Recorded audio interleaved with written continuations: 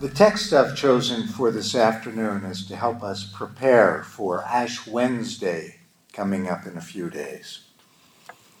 And so this is a reading of the 51st Psalm, a Psalm of David, after the prophet Nathan had come to him and confronted him about committing adultery with Bathsheba, another man's wife.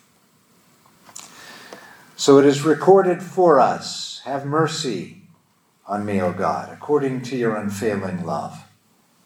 According to your great compassion, blot out my transgressions. Wash away all of my iniquity and cleanse me from my sin. For I know my transgressions, and my sin is before me always. Against you, you only have I sinned and done what is evil in your sight. So you are right in your verdict and justified when you judge. Surely I was sinful at birth, sinful from the time my mother conceived me. Yet you desired faithfulness, even in the womb. You taught me wisdom in that secret place. Cleanse me with hyssop, and I will be clean. Wash me, and I will be whiter than snow. Let me hear joy and gladness. Let the bones you have crushed rejoice. Hide your face from my sins and blot out all my iniquity. Create in me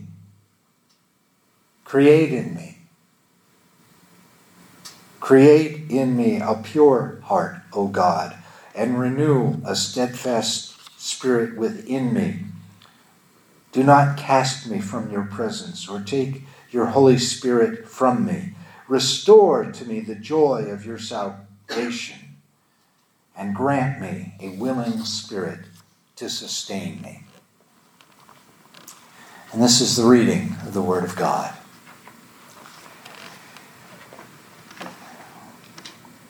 It's one of my favorite Psalms. I love Psalm 51. I used to pray it every day when I was young and thought I knew what I was doing.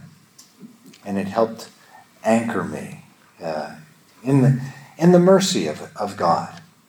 And I love that phrase, create in me, O God, a pure heart. And it harkens back to the very first words of our Bible in Genesis chapter 1, verses 1 to 3. It is recorded, in the beginning, when God created the heavens and the earth was a formless void, and darkness covered the face of the deep, chaos. Then the breath from God swept over the face of the waters. And God said, let there be light. And there was light. That word create is a significant word in the Bible, and it's only attributed to God. Only God creates, according to the Bible.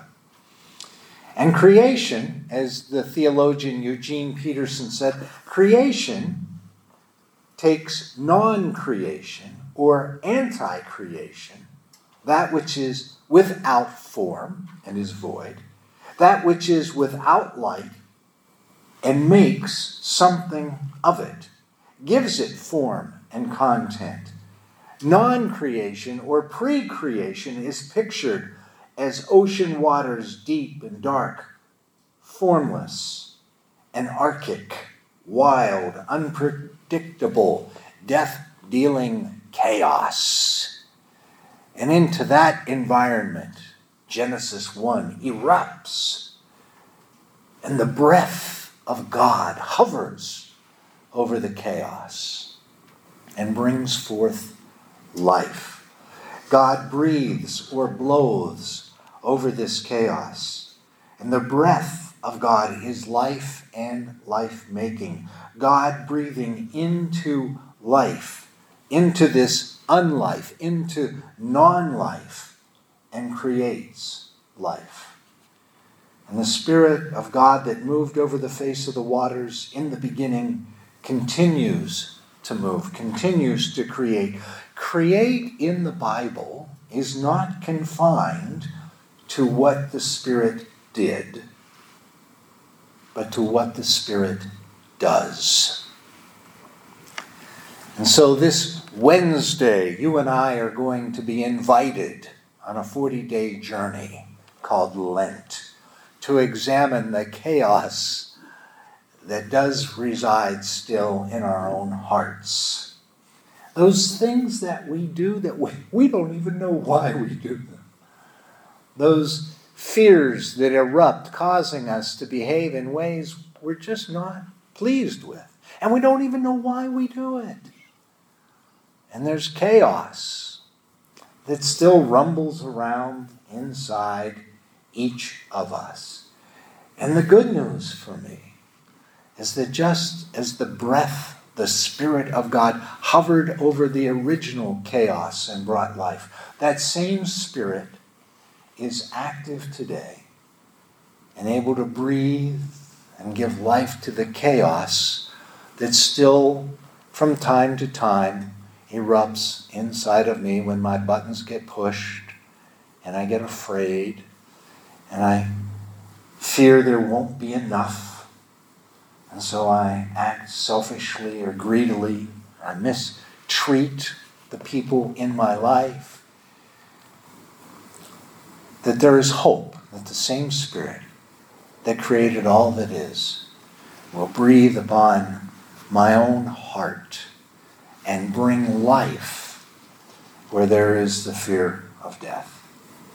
And so I'm going to suggest or invite us for this Lenten season to when those moments come, and I trust they will come, that cause the chaos in us to erupt, and that we say something or behave in a way that is just not who we want to be, that we would be able to pause and reflect that the Spirit of the living God who created all that is still hovering over us and can breathe life and can mend and can repair whatever the chaos in our life tries to disrupt. So this Lenten invitation is a time to become self-reflective, to consider who we are, how we want to be. And also an invitation to consider the same one that created all that is alive and can recreate within us that which we may have lost even hope for, because nothing is beyond the Creator's ability to create. And so we say, dear God, create in me a pure heart, a clean heart, that I might live to become all that you dream for me to be. And that these days would be filled with recreation of me during this season of Lent. So may it be so. Here is a prayer I brought to consider for this time of Lent. And it's a Jewish prayer. It's called the Prayer of Vidui. V-I-D-U-I. And this is a translation by my friend Rabbi Joshua Bottinger, who I believe has spoken here on occasions. He was good friends with Father Joel. And Rabbi Joshua translates this prayer of Vidui. It's a prayer that Jewish folks will pray maybe on Yom Kippur, the Day of Atonement, or they might also pray it as they near the end of their life, as a reflection over how they have lived. And so this is Rabbi Joshua's translation of the prayer of Vidui. In the spirit and tradition of my fathers and mothers, I offer this prayer.